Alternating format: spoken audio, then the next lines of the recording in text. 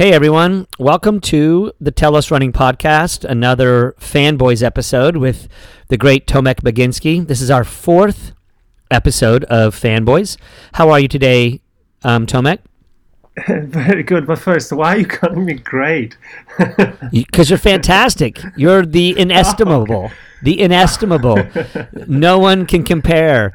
The one of a kind. You would at least agree that you're a one of a kind, wouldn't you? Yeah, everyone. Yeah, exactly. I Okay, agree. so anyway, this is our fourth episode, as I was saying, and this week we've got a little bit of a bye between big races coming up. So we had a World Cross Country Championship last week, which, by the way, our third episode was all on, and it was true to form, was it not, Tomek? It was epically amazing and incredible race.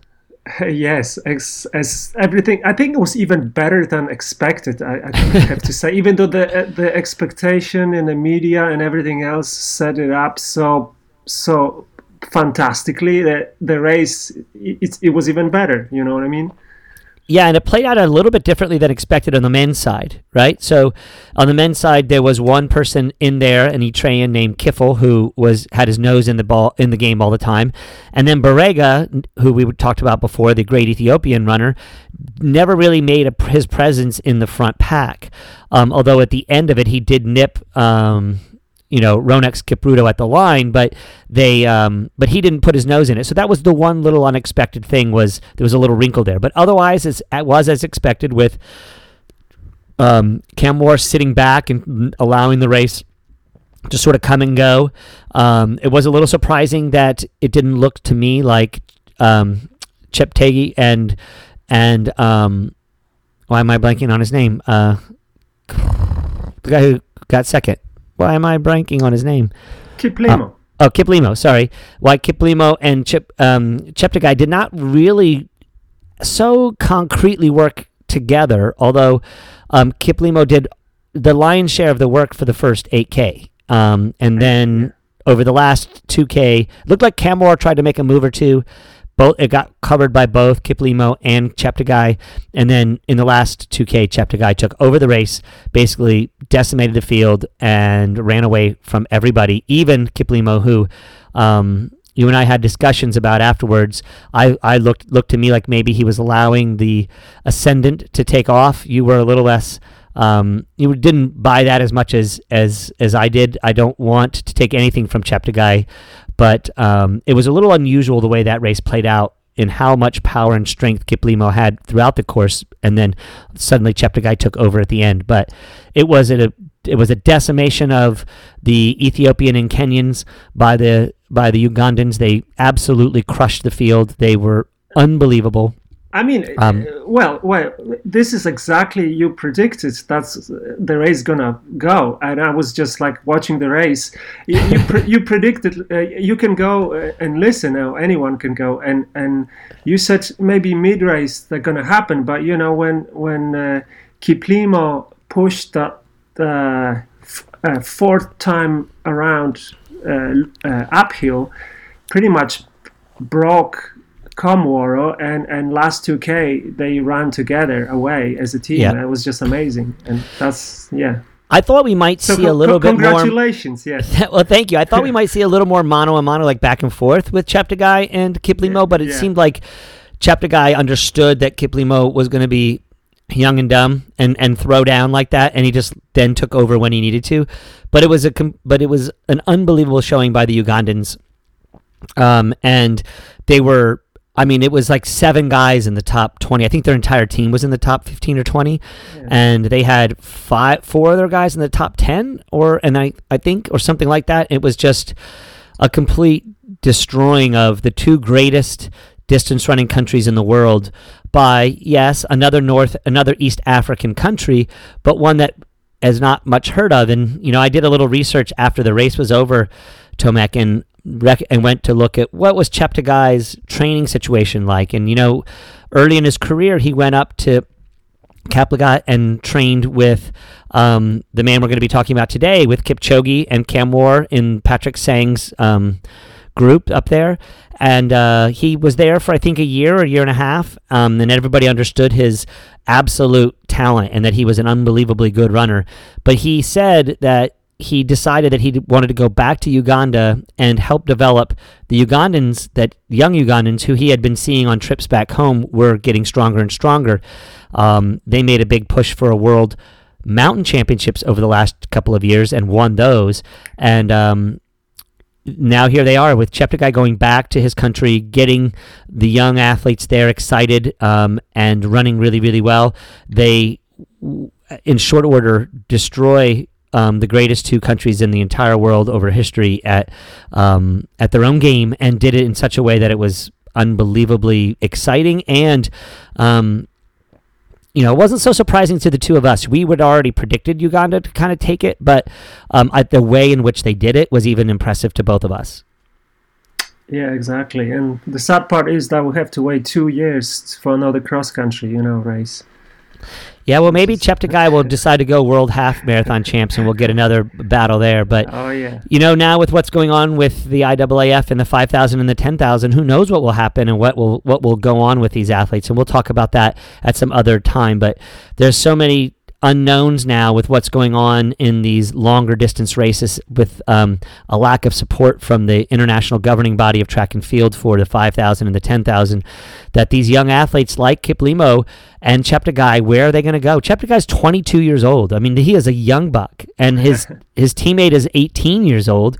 And I think everybody in that entire field from the Ugandans were between 22 and 18. So, you've got these incredible athletes, and now the IAAF is taking away opportunities from them. But that's a subject for another day. Anyway, hats off to the Ugandans fact, and to. I don't know if you read that. So Kiplimo, still junior, he could race junior race, but he did the senior. So he ran 4 laps. That was a junior race, and 5 laps was a senior race. And Kiplimo ran exact the same time as a winner of the junior race, except he ran another lap. I saw that. That was really interesting. So, yep. Yeah. So he would have won both either way, right? And the guy who won the junior race, he was so far ahead of everybody too. He won by like 30 seconds or something too, right? Right. Yeah. Yeah. In the women's race, just so that we don't give short shrift, that was an unbelievable race as well. I don't know if you got to watch that one, Tomek, but I kept watching it thinking at some point in time, early on, your pick for the win, Beatrice looked really, really good, and Chepkoech looked really, really good, but she could not keep those legs rolling, and it was an unbelievably hard, fast-paced set.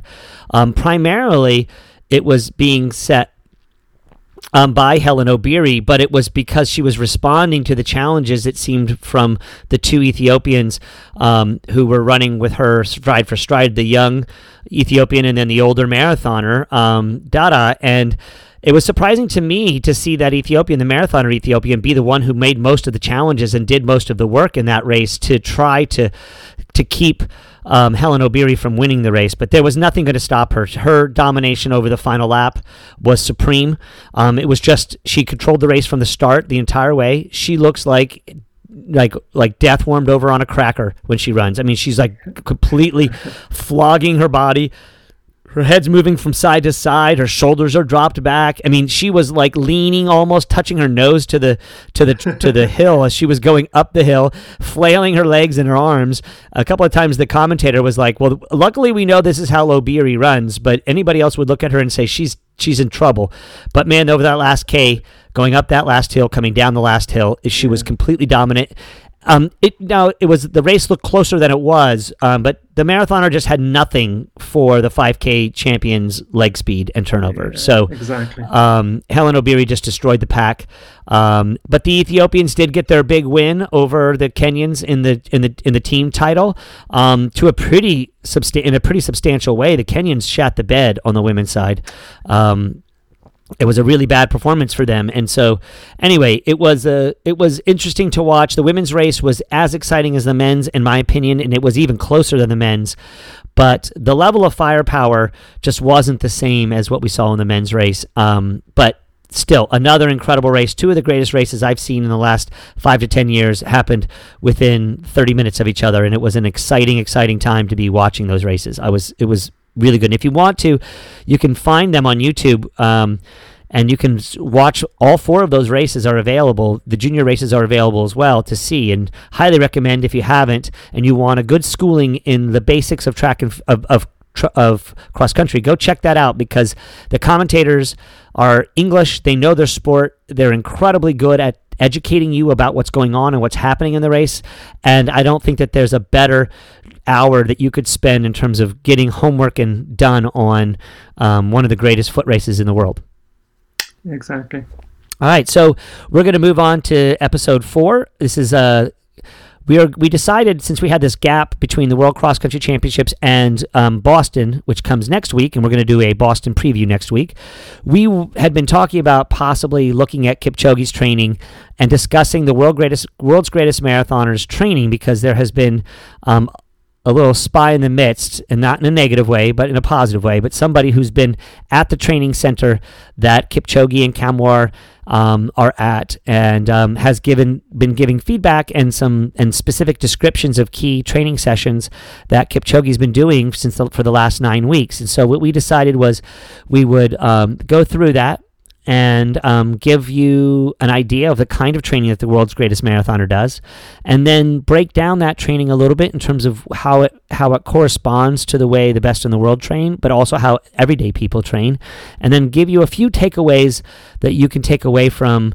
and say, here are some key components that you might look to implement in your training program based on the greatest marathoner in the history of the world's training for this cycle going into London. Now, he's not running Boston, he's running London against the great Sir Mo Farah, which is another story altogether, but we'll save that story and that drama for the week prior to London, which is going to be held on the 28th of April, so here at about shy of 3 weeks. So first we want to start off with, I'm going to start off with just a little bit of a primer on Kipchoge. So the Eliud Kipchoge file, which is basically, this guy was a world junior champion in cross country and on the track. He was also, and he was the ascendant Kenyan at the time when there was not, there was a little bit of a lack of great firepower on the track from the Kenyans. Kenya obviously has a decades-long tradition of supremacy and excellence, especially since the late 80s, early 90s, when the East African countries of Kenya and Ethiopia took over everything from the 5,000 meters all the way up to the marathon. And in that early 2000s, from about 2000 until about 2008, Eliud Kipchoge was plying his trade on the tracks and on cross country, and just very little on the roads at all. And I think Kipchoge probably started out as a sort of a wannabe 1,500-meter runner, but he didn't quite have the wheels to compete or quite have the gear changes that it takes to be great at the 15.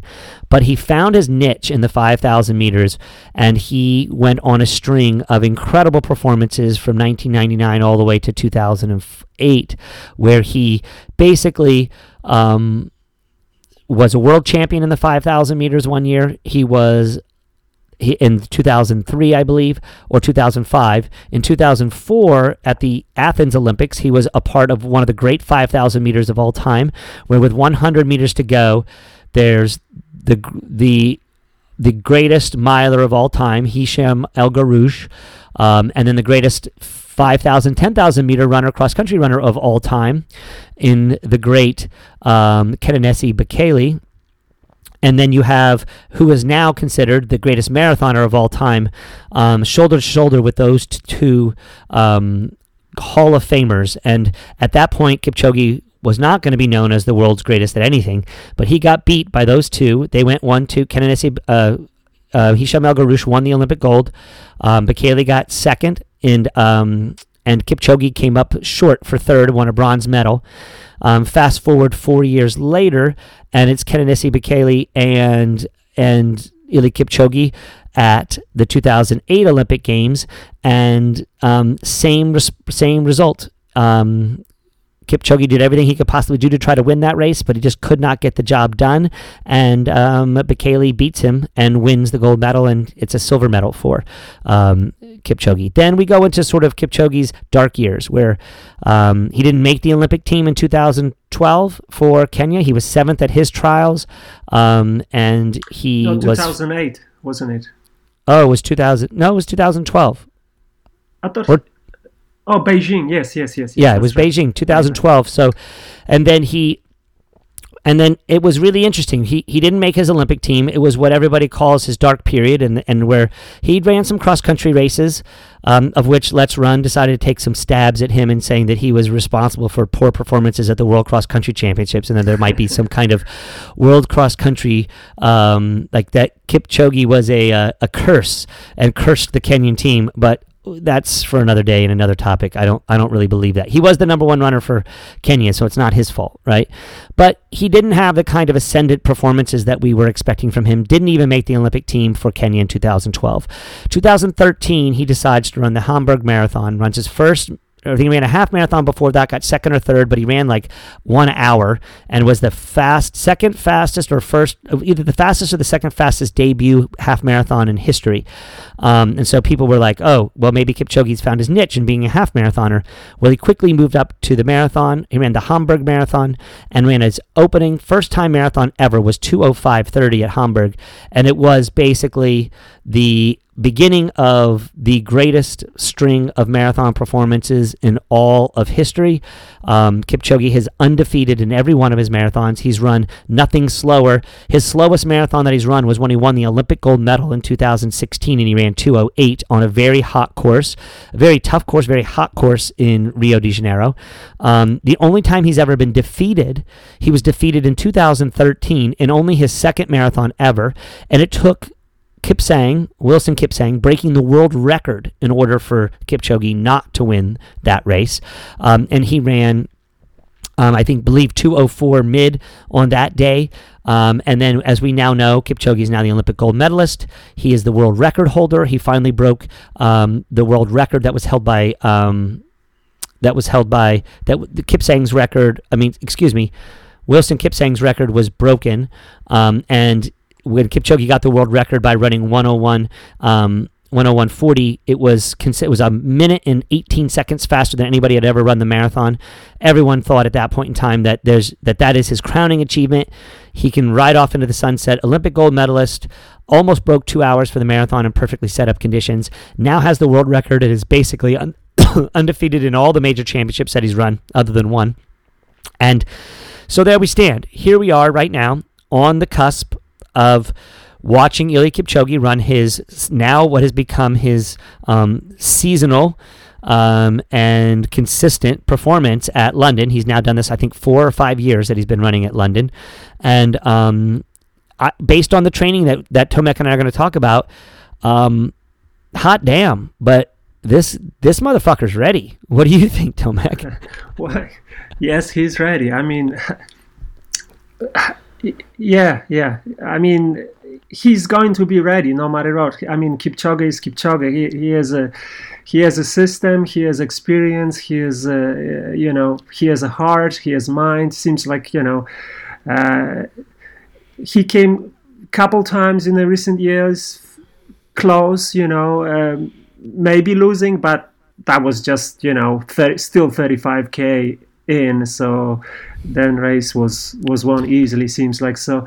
Yeah, that was 2000. That was last year, right? 2018 at this race, London, where an unknown Ethiopian, who I don't even remember his name, and because nobody does, because he's not Idola. He hasn't shown back up again. We haven't seen him.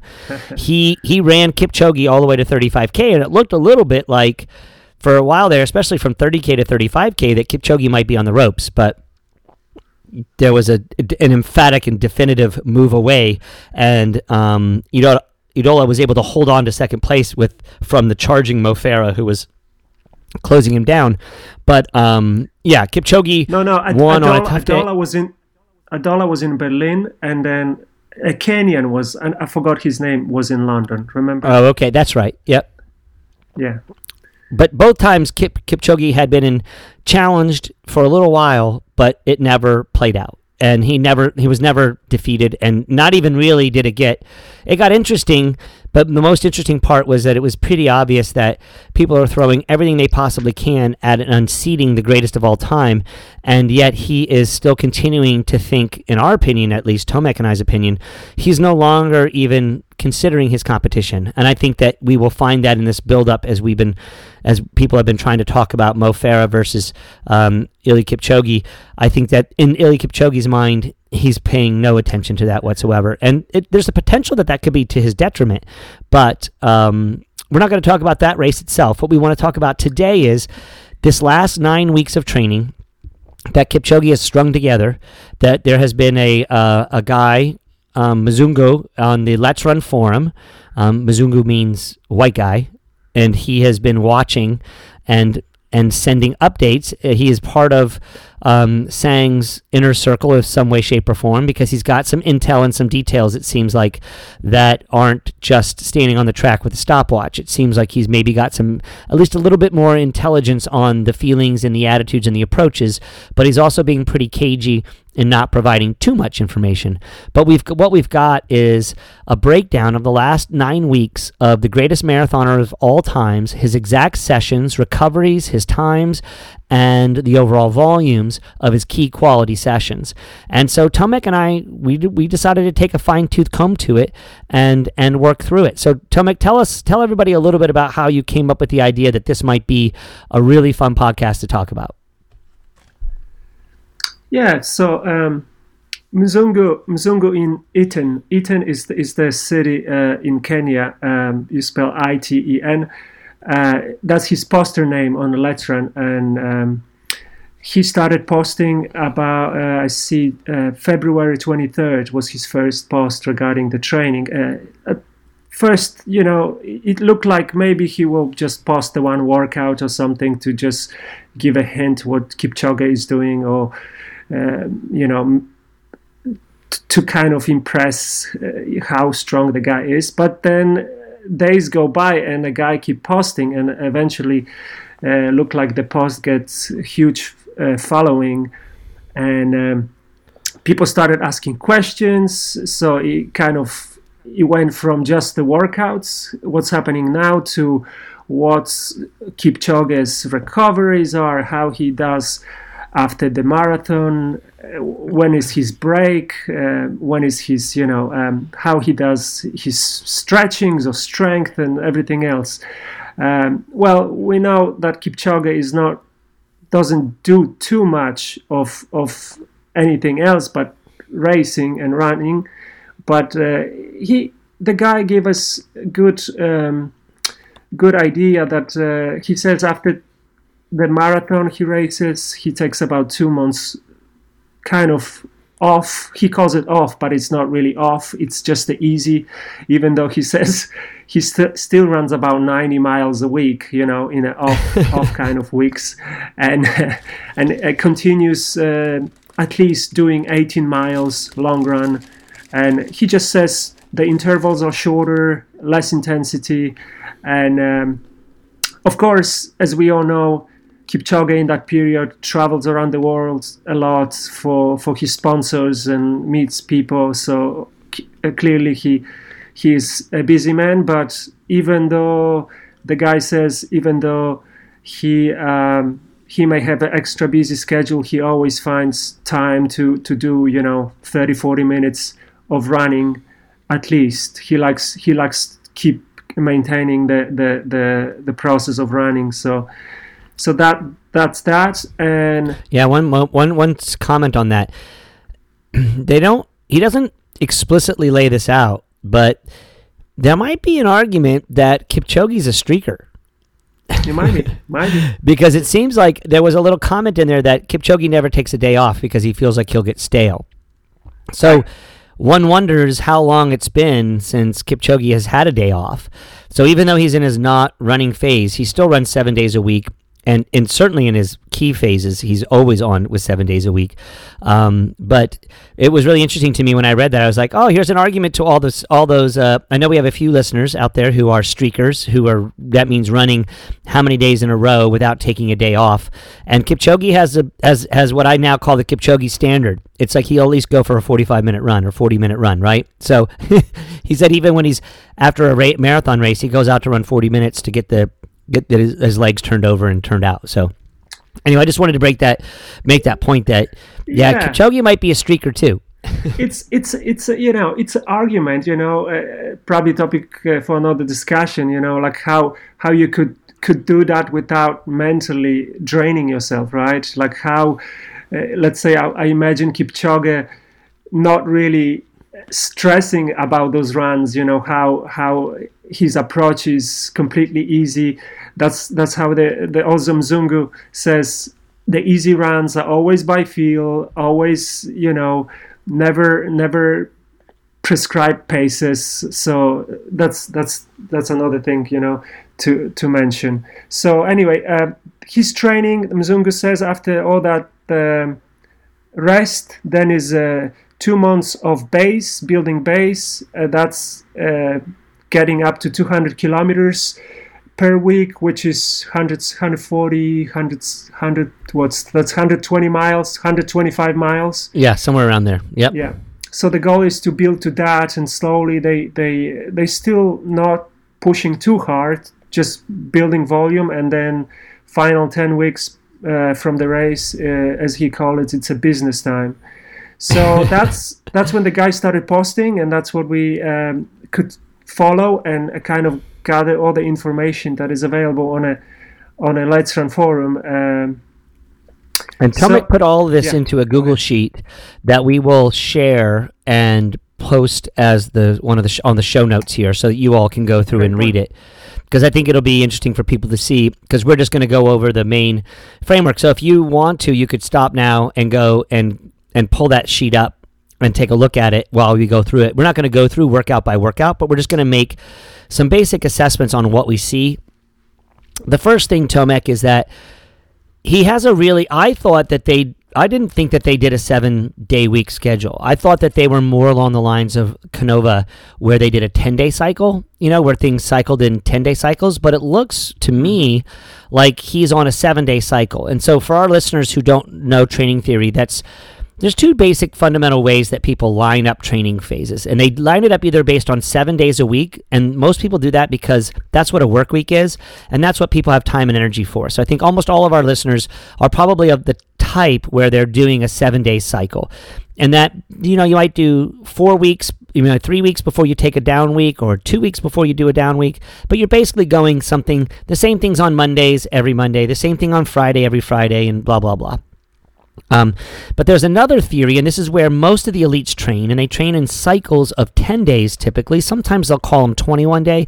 I still call that a 7-day cycle because it fits into 7. 21 divided by 7 is 3, so it's 3 weeks. But the real 10-week cycles are very hard for those of us who try to track athletes' training, because we can't figure out, unless you put it into a spreadsheet, it's really hard to figure out how that is cycling through. So anybody that's looked at Coach Brad Hudson's schedules for Ali Kiefer, he's doing he's doing very simple basics training that is exceedingly hard and exceedingly difficult, but really you can follow where he's going with things, and he's willing to show you, but it's on a 10-day cycle, so it gets confusing really quickly. Whereas Kipchoge's on a 7-day cycle, which is highly unusual for an elite athlete. That makes it even easier for us to track. So on Tuesday, he does a longer, is it longer or shorter on Tuesday? That's shorter, yeah. So he does a shorter interval session on Tuesday. Then Thursday is his long run. And his long run alternates between two basic workouts. It's not alternates, but it's almost always a 40K, but sometimes he does 30K. So 40K basically is 24 miles. On a 40K day, he'll do a 1 mile warm-up, a 1K warm-up, and a 1K cool down, and then his 40K. And on the days that he does 30K, on the Thursdays that he does his long run at 30K, which is usually a little bit faster. He does more of like a 3K to 4K warm-up on that. And what I'm seeing with that, Tomek, is that he's prepping himself for the very short recovery, very short warm-ups he's going to be doing on race day. And it looks like he's limiting his total volume that day to about 42K, which is 26 miles. On those long run days, he does not go back out for another run. On most days of the week, he's doing 2-a-days. But it looks like on those Thursdays where his long run is, he's only doing one run for the week, one run that day. And then Saturdays is his a little bit what we might call threshold day, but he does largely intervals and almost always on the track with that stuff. So that's Kipchoge's cycle in general. It's more speed, like 5K, 10K paces, although he very rarely goes down to 5K paces. He's mostly marathon pace, half marathon pace, maybe down to 10K pace on Tuesdays. Thursdays long and hard, and Saturdays are sort of his threshold day, if you want to call it that. It doesn't really fit exactly in that, and we're going to talk about that in a second. But what other things do you see, Tomek, from the overall structure of his weekly training that you thought were interesting? It looks like I'm assuming so. Tuesday and Saturdays, Tuesdays and Saturdays on the track. It's a dirt track, so it's. I'm believing it's only flat course that they run. I believe they run either extremely hilly or hilly, like every day. And Mzungu always says it was extremely hilly or sometimes muddy. Sometimes was not muddy, so it looks like Komworo, who is part of the group, Geoffrey Komworo, who just raced cross. He trained with Kipchoge preparing for the cross, so they did more hills, and now maybe Kipchoge, now easing up to London, will do a little bit flatter courses, but I think that's the kind of pattern I see. And it looks like he started the 10-week before the marathon. Would not at first add second session. He would take a rest in the afternoon, maybe adjusting to the volume of those intervals. And as you keep going through the weeks, PM easy run, either 6-7 miles at easy pace. It's the pattern now, and I believe Kipchoge always takes runs once a day on Sundays. That's from previous publications of his training, and I think that Sundays is when he goes and visits his family that lives nearby in a different setting. Yeah, it's crazy that he doesn't live with family, right? Yeah, and we'll talk a little bit about the philosopher. I like to call Kipchoge now the Stoic, because it seems like that's sort of he's not just a philosopher, he's a Stoic philosopher. But so as we look over this too, Tomek, another thing that I think that's really crucial is it's really simple stuff, right? This is not a complicated exercise physiology focused programming. Right? Yep. It seems to me what Patrick Sang has found with Iliad is that they play with a few basic variables. They modulate. They do almost every single thing they do. This is one of the big overview things that I think is really crucial here. Everything gets faster as it goes along. Did you notice that? Every single workout, every single interval. I mean, it's not sometimes he'll run a 253K and then a 257K, but that's just because they're generally running in that pace zone and somebody paced it wrong, because Kipchoge he's not at the front and center of his sessions early on in these intervals. He's, I guess we should back up just a little bit, Tomek, because let's describe these workouts, right? So here we have I'll give you a Tuesday workout that you can understand. And it basically is, let me pick one that's Ks rather than 2Ks. So here we go. He does, in the morning, he goes to the track. Again, all this is in Kaptagat, which is where their training camp is, which is situated somewhere, but given the uphill and the downhill, somewhere around 8,000 feet of elevation. Certain spots it seems like they're about at 75, and other spots are at like 8,200 feet. But basically for us, it would be about 8,000 feet. So this is a significant physiological challenge on the body. I like to tell people you don't really notice altitude until you get to about 3K. It's non-detrimental except for in longer races from 3K to 5K, 5,000 feet of elevation. Once you get to 5,000 feet of elevation, you're going to start to see significant. You move up. You go up to Denver, which is sitting at 5,000 feet. You go out for a run. You're going to know you're at altitude. But takes to about 5,000 feet where you start to notice that. From 5,000 feet to 6,000 feet, it starts to get a little bit harder. But this jump between 6,000 feet and 75 to 8,000 feet is completely different. I lived at a place in Buena Vista, Colorado for a while, which was situated at 8,000 feet. I went out my door every day, and when I first started, I couldn't even run up my driveway.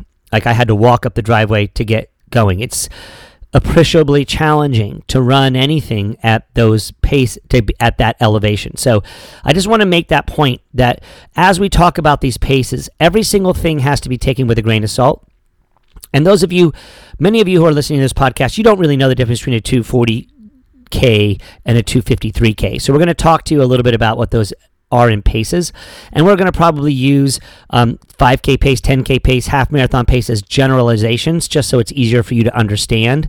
But regardless of all the things we're talking about, it needs to be completely understood what Tomek already said, that we are dealing with, in most cases on every long run, a lot of hills, a lot of really challenging hills, and we're talking about being in the mountains. We're not talking about altitude. We're talking about in the mountains, and 8,000 feet of elevation is significantly challenging. But it's very hard with each individual athlete to make a complete designation on what that effort is for them. And it seems like someone like Kipchoge deals really well with altitude, but you know what? Most of the Kenyans do. Why? Because they were born and raised at it. So yes, for us, it's an incredibly difficult thing to do, and for them, it's challenging too. But it's what they know every day, and it's what they've dealt with every day, so it's not that surprising. So, again, what I'm doing is making an argument for altitude being incredibly hard, but then you also need to take into consideration that this is the place that these athletes come from. It's what their normal is, but it is pretty incredible the kind of work that Kipchoge is doing at these elevations. So in this workout, it's a Tuesday morning session. He does a 3K warm-up, which is basically 2 miles, and he runs it in 15 minutes. That means for him, 7:30 per mile pace is like almost everybody else's 9+ per mile pace, right? It's really, really easy. And then he has 10 times 1K with 3 minutes recovery. And then he does a 3K cool down. Tomek, this workout written on paper is like what every high school kid or every college kid does in America, right? Like, we're not talking about some kind of incredibly complicated or super mystical or some kind of specialty workout, right? It's just 10 by a K with a pretty considerable recovery. 3 minutes is pretty long, right? And he's running his splits are 246, 248, 249, 245, 245, 244, 247, 245, and then he closes down 243, 238, right? Now, that's not when you look at that on paper, it's not super challenging. So this is for him, basically like he's running 430 per mile pace. It could be argued between 428 to 432 per mile pace, fluctuating. And his marathon race pace is what, 435, right? World record? Yep. So on paper, you're looking at going 10 times 1K at his marathon pace, or just, it's not even his half marathon equivalency pace. So right off the bat, you got to look at this and say, what's going on? You and I, Tomek, we look at that and go, this doesn't make sense. Well, it does if you're running at 8,000 feet of elevation, right? Right. And what you did days before, and what are you about to do next? Oh, that's exactly it, Tomek. That's exactly the point that is so crucial, is that that's on a Saturday, right? So he does that session on a Saturday. That's his faster day. Then he comes back on the next Tuesday, and he does a 3K warm-up, and then 15 times 1K, right? So a very similar session. He's doing time and a half the distance, so 15 times 1K with half the recovery. So he only gets a minute and 30 seconds recovery. Same warm up, same cool down, super easy. And now he's running slower paces, right? 254, 255, 254, 251, 255, 251. And all this fluctuation is because there's a variety of different people leading, and they're doing 15 times a K, and their recovery is pretty short. But what you see is, what I'm seeing here, Tomek, is what we would call broken tempos, right? It's like breaking up his work to make sure that he's getting a physiological benefit from the work that he's doing, keeping his recoveries very short, but doing work, making sure that he's doing work. Again, that's backed up with 125 miles per week, all at 9,000 to 8,000 feet of elevation, all done, as we found out later, in fluctuating weather conditions, from freezing cold, pouring down rain, to 2 days later, really hot, incredibly sticky, humid weather. They fluctuate in weather. But the thing I want to make the point of about this, Tomek, is that these are not mind-boggling workouts, right? These are workouts that your American marathoner could do with relative ease if they were at sea level, right? Yeah. So a 2:10 marathoner could look at this and go, I can do all these workouts. But can they do it at 125 miles a week at 8,000 feet? And how? So those are the workouts that we saw a lot of, right? We saw a lot of this relatively easy, right? Or I don't even want to say easy. I said challenging, but not monumental, not epic, right? Not heroic. You could say controlled. I would say controlled. That's a pretty good word. And all that's because of what happens on Thursday. So tell people what's going on Thursday with Kipchoge, generally. On Thursdays, they usually go on for the long run, and that's the either progression, either 30K or let's say 20 miles to 24 miles, which is the 40K. And it looks like he likes to split them 10K segments, so it's pretty easy for 40K.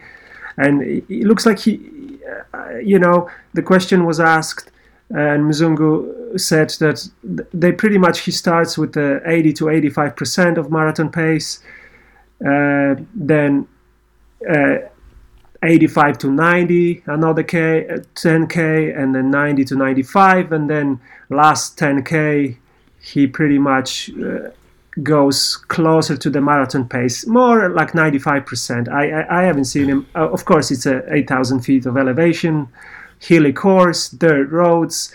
Pretty much, to give you perspective, he runs with 205 guys in his group, and nobody can stay with him, right?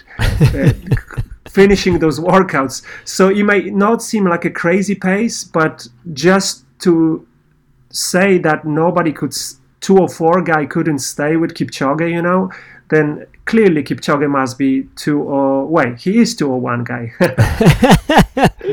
Yeah, I want to read on February 28th. This is one of his long runs. Mzungu did a great job of keeping really clipped, very, very informative, and with little touches of humor, the sort of missives that he gives after each one of these workouts. And I want to read one that you had in here. It says, today, Eliud Kipchoge and his group had a 40K long progression run. This pack was huge at the start, up to 50 athletes. Think about that. Like, there's no other place in the world where there's 50 athletes, and basically 10 of them are invited, right? It's like 10 of them belong there. And the other 40 are wannabes who you never know who the next great Kenyan athlete's going to be. So I'm sure that part of that programming is, feed them to the wolves and see who survives. But that's a huge number of people. So it says up to 50 athletes. But in the end, they were all scattered across the undulating road in tiny groups. Weather was great, partly sunny, and it was 15 degrees Celsius or 65 degrees. So 65 degrees was just perfect weather for them. So they do 40K in 2 hours and 15 minutes. And then he gives you the 5K splits. And this is the part that I think is the big takeaway from our listeners. Number one, he's doing very long runs. And then he's getting very little warm-up and very cool down in those long runs. So 1K up, 1K down, so he can get 26 miles for the day, basically. And then this is his progression of his 5K sections. 18-12, This is a 2:46 5K runner. I mean, sorry, a 12:46 5K PR this guy has. So he goes 18:12, 17:21, 17:02, 16:50, 16:48, 16:36, 16:39. So basically, what you see is a slow, easy 5K, and then they get about basically a minute quicker per 5K, and then they basically get a little bit faster, but they hold that pace, but they scooch it down just a little bit. They're like squeezing it little by little, and then the last 5K is 15:42. So they then make a big jump, and that's where Kipchoge is separating, right? You and I can probably picture that, right, Tomek? Like right. Everybody's there less and less people are there as they go that 16:48, then that 16:36, and then the 16:39, and he's all by himself, and then he basically accelerates and proves that he's the best in the world by running 15:42 final 5K on an unbelievably hilly, tough course, running away from the best in the world, 50 of the best runners in the world. And that's how he does it. That's how his approach is. And over and over and over again, you see varying degrees of the same thing. Long runs that are basically 20 miles or 24 miles with short warm-ups to get the volume that he needs, and always progressions, never focusing on any specific pace. You can tell by the way the paces fluctuate that they're running in a group, they're testing themselves against each other in the terrain and the weather, and they are just getting faster and faster and faster as they go along. It's just unbelievably freeing and encouraging to me to read this kind of training. It makes me believe in Eliud Kipchoge even more as an athlete, right? Like, there's nothing fancy here. There's no magic workouts. It's just 10 fucking weeks of incredible, well-supported, basic physiology and getting after it week in, week out at very high volumes at very high altitude. Yeah, I was just trying, like you said, we could picture him running away from his training partners this last 5K. But then, comes Friday, he runs another 25 miles easy. And then Saturday, he has that long session on a track. So, I mean, it's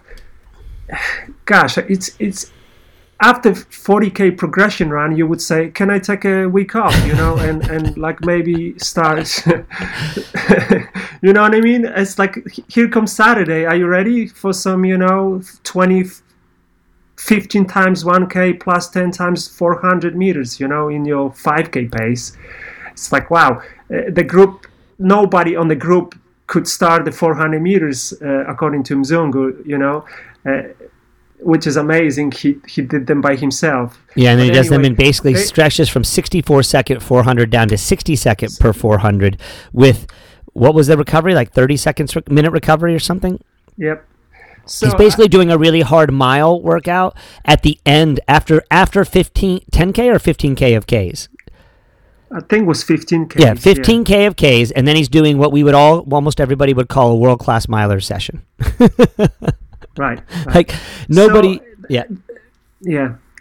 The way I look at it, as we talk more and more, the importance of his coach Patrick Sang comes to picture. Yes, absolutely. Like, you couldn't. I mean, this is just like a methodical, prescribed work that Kipchoge executes, with the pacers. That is just, you can go faster because you're not going to make it to the next session. You can go faster, it's all controlled, and it has a vision and has a progression. Like you said, now looking on that spreadsheet, week after week, it's faster and faster and longer and faster, and yep. We're almost at the taper, 3 weeks to go, and guys say he's in a 202 shape, at least if the weather is good. But now in Kipchoge, he already ran 2 hours and 25 on the Monza track and 2 hours and 1 and change, in Berlin. So clearly he knows he can run it again. Yeah, and they modulated a few different things this cycle. So the things that they did differently, they shortened some recovery in a few places and slowed things down and maybe added a a couple reps, right? And then the other thing they did is they added, you notice this on one day, and I don't know how many times they're going to do this near the end, but they did add some 100-meter sprints, what they call flies, at the end of a workout that nobody else could stay with Kipchoge on. He took only a short 30 seconds rest. So you can see that Kipchoge is planning both for a long pull away, grind it down, get away from people, and then he's also got played in there an easing back, and then he needs to ease back and then try to out-kick somebody. He's ready to do that too if it needs be. It looks like they're keeping all their weapons ready for what might happen on race day so that he can still get up and sprint. And he's running really fast on those 100s. Mzungu talked about how they might not have looked incredibly impressive on paper, but that when you watched it while he was doing it out there, it was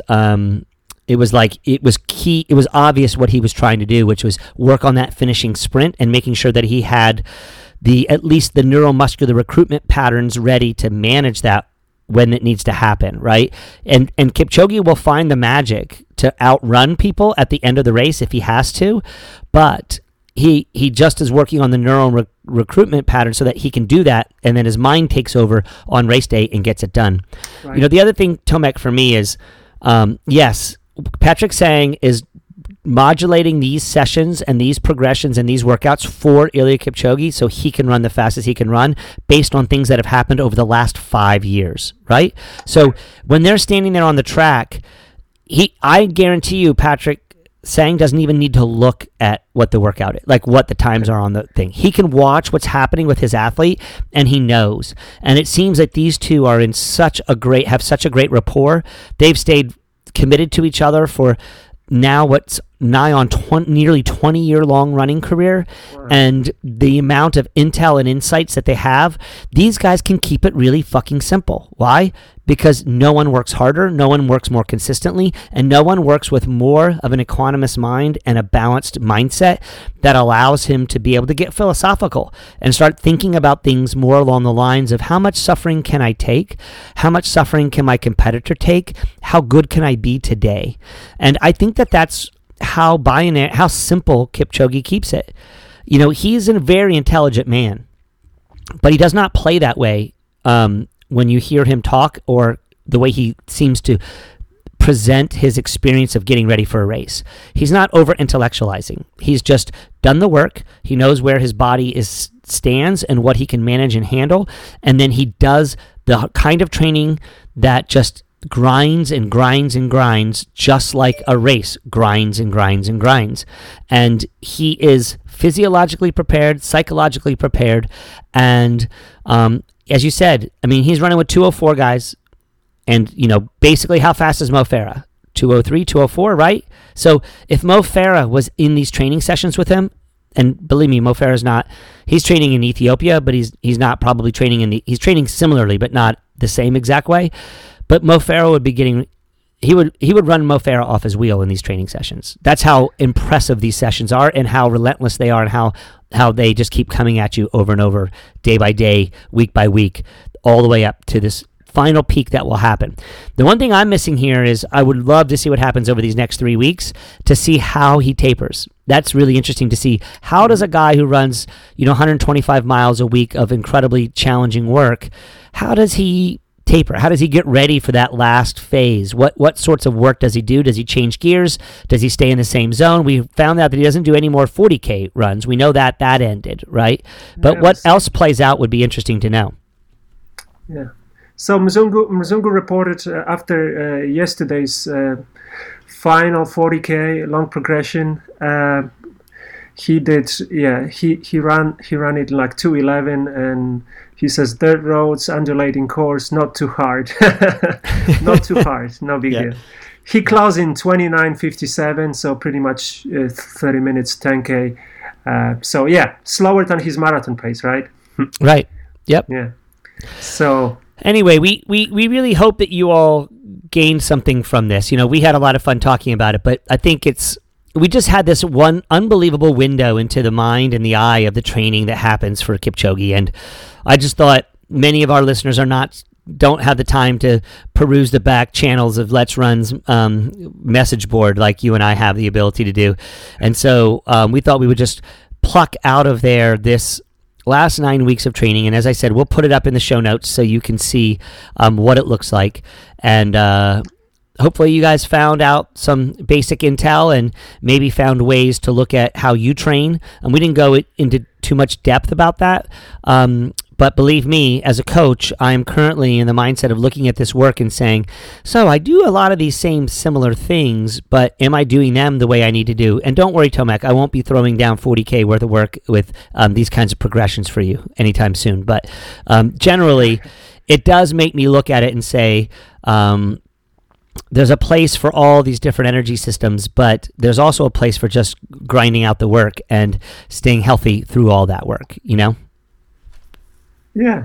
And a final comment, I'm looking at it, the fact that we have his workouts, the days of training and all the notes and Mzungu's work on Let's Run. I think, Kipchoge is keeping quiet on the social media at the moment. His final preparation to the marathon, but I think he is, in this, I would call, second part of his career. It looks like after this world record, what is different? He's just almost like giving back. He knows people loves him, and he has a huge following. And I think that's Patrick Sang's and Kipchoge's kind of here's what I do. You can do it. You can analyze it. It's kind of, I feel like he's a little bit giving back to the community, to the fanatics like us and whoever else,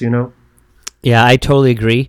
And again, it's just another argument for why Patrick Sang, Eliud Kipchoge, Geoffrey Kamworor are, the class of the distance running world. And there's never any question about whether there's drugs or performance enhancing going on in their system.